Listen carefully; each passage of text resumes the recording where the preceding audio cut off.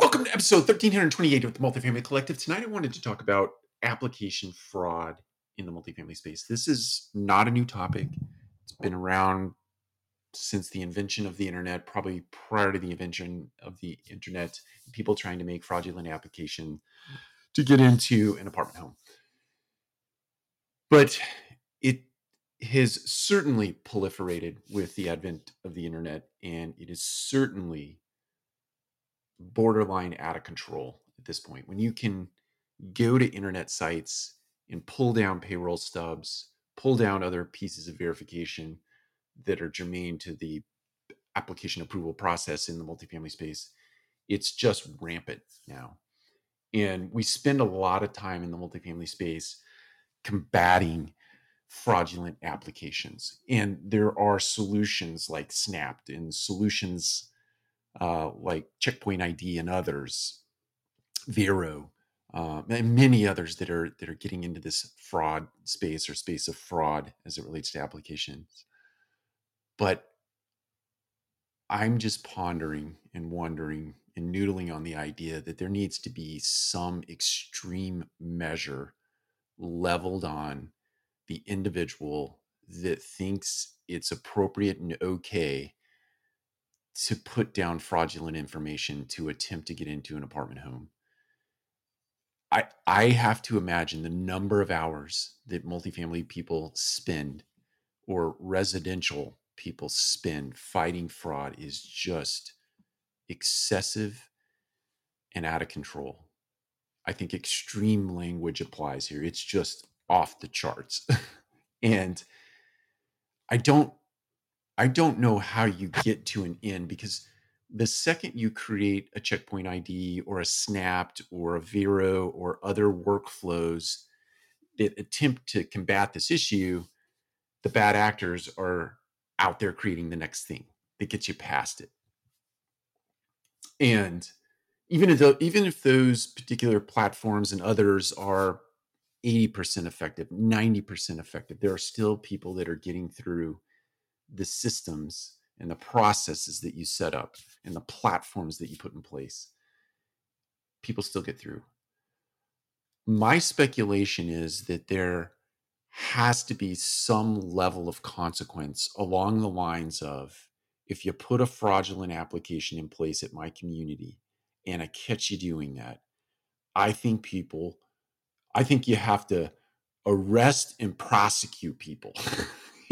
and I know it sounds extreme, and maybe not best to meet extreme with extreme, but until you level some kind of real world consequence on people who are attempting to get in for whatever the reason. I understand there are probably some very, very legitimate reasons why people would potentially want to exercise fraud to get into a community. And there could be some that pull on your heartstrings, right? But at the end of the day, it's just become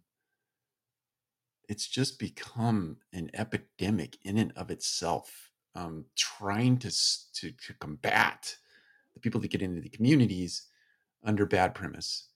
There has to be some sort of extreme example or extreme consequence leveled on individuals who do that, in order to send a message that it's just not okay.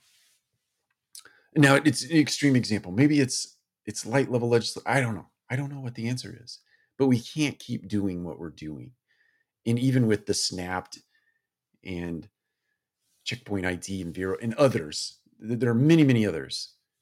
Even with those platforms, even with those workflows that attempt to stamp it out, even the old school methodology, right? Calling and actually verifying that somebody has a job, asking for real bank statements that you don't know, you have no confidence. You can't have confidence that they're real anymore.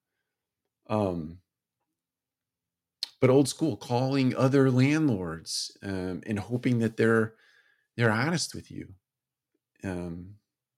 Even with those methodologies, there's still a tremendous amount of fraud getting through this system. And it's costing a lot of time, a lot of money, a lot of resource, a lot of headache and heartache.